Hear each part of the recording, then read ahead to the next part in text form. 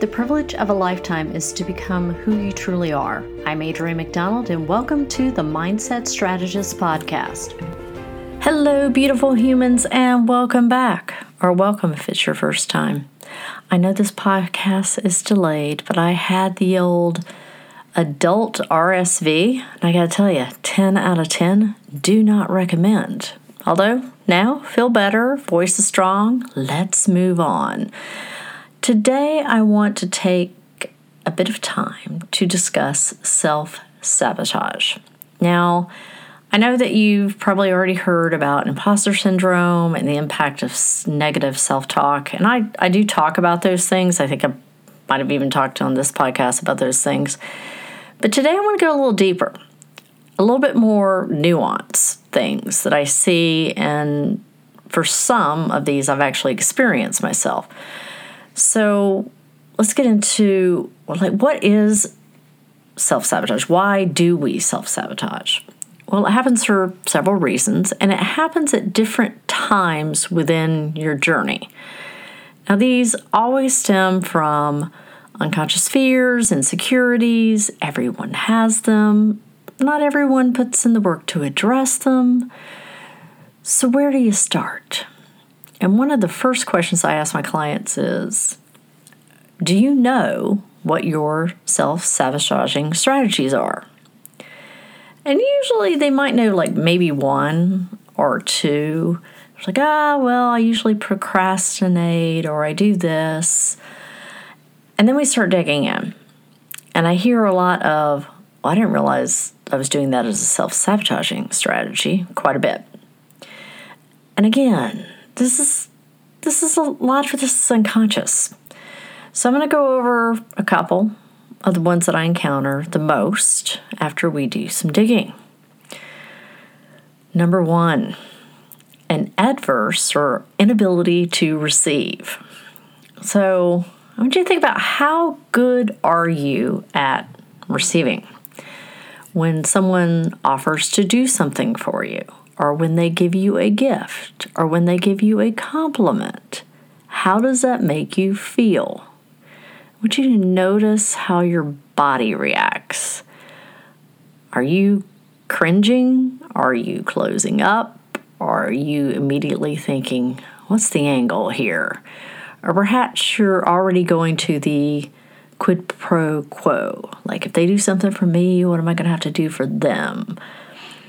When you have an inability to receive or are uncomfortable with receiving, you also have a hard time asking for help, which is yet another self-sabotaging strategy. These are very intertwined. And usually with people with high dysfunctional upbringings, childhoods, have a extreme amount of trouble receiving because trust issues. Or they'll go and ask for help from someone that does not have the capacity to actually help them, which is yet another self-sabotaging technique. And the voice inside their head will say, well, see, they don't want to help me. You don't deserve help. Then another voice will say, see, you should have done it yourself. And you may have a twisted way of thinking of receiving as a weakness, that if you ask for this or if you accept this, then you can't take care of yourself in some way. And to combat this, you got to look at why. It's hard. Practice just saying thank you for that compliment. Practice not having to keep score if someone gives you something. I see this a lot around Christmas time. Well, so-and-so gave me a gift. It means I have to give them a gift. Or comparing monetary things. Practice asking for help with discernment. With discernment, people. Does this person actually have the skills and the emotional capacity, because that's important too, to help me do this thing that I need help with? Because it's got to be both. It's got to be the skills, but also the emotional capacity to help. The next one is value conflicts. Now, a value conflict occurs when you hold two or more values that are incompatible or in opposition to one another. Now, this can create an internal conflict, uncertainty, and stress because you're struggling to reconcile the two in your head. And again, this could happen subconsciously. Now, if you haven't taken the time to think about your values, and most people don't, they just adopt whatever generational belief systems that they were raised with, this can actually this can cause serious havoc in your life. Because you say you want X, but unconsciously have a completely different conflicting value. And in some cases, a lot of cases, you're not even conscious of it. You don't know what the issue is. You just feel like you're on the struggle bus the entire time. Why is this so hard? So have you examined what your values are? Do you actually know them? And FYI, if you have, I would go back and examine them again because as your awareness changes, your values may change. They may change slower, but I have seen that happen. I've seen that happen within myself as well. Super easy example of this is around money because it's something that people can usually relate to.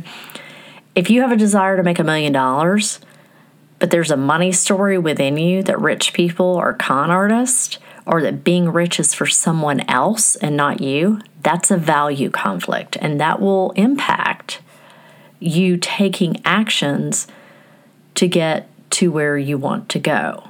You have to resolve those. Otherwise, your journey is going to be much, much harder than it needs to be. And in some cases, a lot of cases actually, it'll keep you stuck. So you need to, what is it that I actually believe? What is it that I actually value? And if you struggle with this, one of the good ways of sort of digging into it is, where do you spend your time and money? Because that's going to tell you a lot about what you value.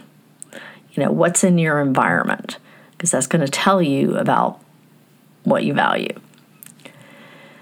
Now, the next one is being attached to the how. So hello to all the control freaks out there.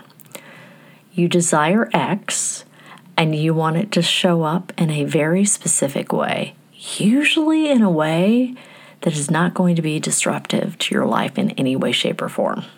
Or if it does disrupt your life in any way, it's very subtle and will bring no conflict. I want this particular client. I want this particular car. I want my book to be published by this particular publisher.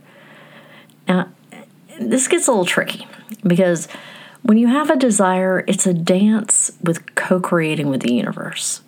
So this one's a pretty common self-sabotaging strategy because I think we all innately would like to, show me the plan. Because, okay, so let me give you an example. A couple of years ago, I set my heart on a particular vehicle in a particular color of a particular year. And that didn't work out. However, I've been doing this a while. So I know that when I set an intention, I know I have to release the how and sometimes even release the particulars. So I usually say, this is my intention and this or something better for the highest good of all concerned. And I did get the car, but it was a different year and a different color. And actually, I love it more. So this and something better, that's your friend when you're setting an intention. When you attach the how, you stop the flow of energy. It cuts you off from source. You don't see the nuanced opportunities that may be there. This can also spin you into analysis paralysis. This is the people that I need a plan before I can start. And things don't usually work that way. keep you from taking the actions that you need to take to manifest the desire you wanted to have. This analysis, whenever anybody gets into analysis paralysis, most of the time I see people going down, I'm going to be homeless out on the street, especially with business owners. And you're like, how did you get here? And it's always everything that can go wrong and none of the positive things that could go right, because that's how our brain is wired. It's threat detection. So if you're attached to a particular desire in a particular way, it's often helpful to examine what your motivations are behind the intention.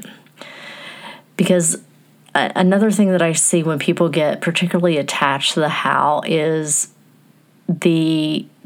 there's a secondary underlying desire there that's not particularly healthy. Like, are you looking for validation?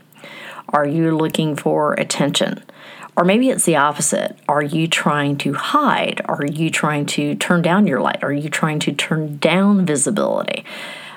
But if you are super attached to something like that, and how something has to be delivered, there's some undercurrent there that you're not addressing. That's the message that I'm trying to get through. And you need to really sit down and examine what those motivations are. And the next one is playing Mighty Mouse. Now, you may not recall the cartoon Mighty Mouse. I'm not sure Mighty Mouse is still on the air. But there was a little cartoon that used to say, "Here I come to save the day." And I could probably spend hours on how this shows up because I am intimately familiar with this self-sabotaging technique. You can feel very noble when you're trying to help and rescue people so you don't have to deal with your own shit. It's really insidious. You know, I want to build a business so that I can hire all my friends because that would solve so many of their problems. Without really asking, hey, are they the right fit for this? Or was that your first criteria? And if it wasn't, then why not? Because here's the truth. When you start building your awareness, when you go down this journey and you want to take everybody with you. And the truth is you can't take everyone along on your journey. And usually when you start to build this awareness and things start to shift for you, you really do want to share that with everyone you care about. And very, very quickly it becomes clear that most of those people, they don't want to hear it. So then you might try and go a little harder. And most still don't want to hear it. And I want you to really take this in and hear me. It's not your job to try and make them hear it. It's their work, not yours.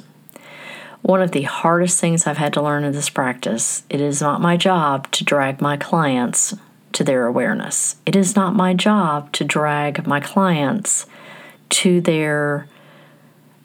realizing their potential. You know, people ask me what I do, and I usually say something to the effect of, I'm here to turn people's lights back on. That's what I do. I turn people's lights back on. I help them remember who they really are. And one of my greatest gifts is seeing through someone's bullshit to see their potential. And I've always been able to do that throughout my career. However, I've had to learn early on in my practice that I'm a teacher and I'm a guide and I'm even a healer of sorts. But it's the client's journey and their responsibility to step into their potential. And the curse of that, sometimes, very often actually, is, I'd say with every private client that I've had, that not a single one of them has realized the magnitude of potential that I see. Now, that's not to say that they haven't made great strides, built successful businesses, they've formed deep, intimate relationships, fantastic results, happiness, freedom, all wonderful, great things. However, I can see further than they can, and sometimes they don't want to go any further. And you know what?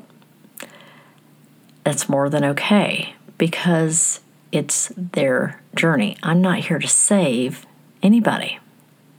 And if you're a coach or an energy worker type, you especially need to pay attention to this, because there are a lot of people out there working their own shit on their clients in the name of for their own good, or convincing themselves that they're helping someone. And that thing of telling yourself that is generally distracting you from doing your own work. It's very selfish of you to try to play Mighty Mouse with everyone over and over again in someone's life. It robs them of choice, and it's manipulation. Now, if your friend or family member, child, your client, etc., if they need help and you want to help, ask them, hey, are you good? Can I help you with that?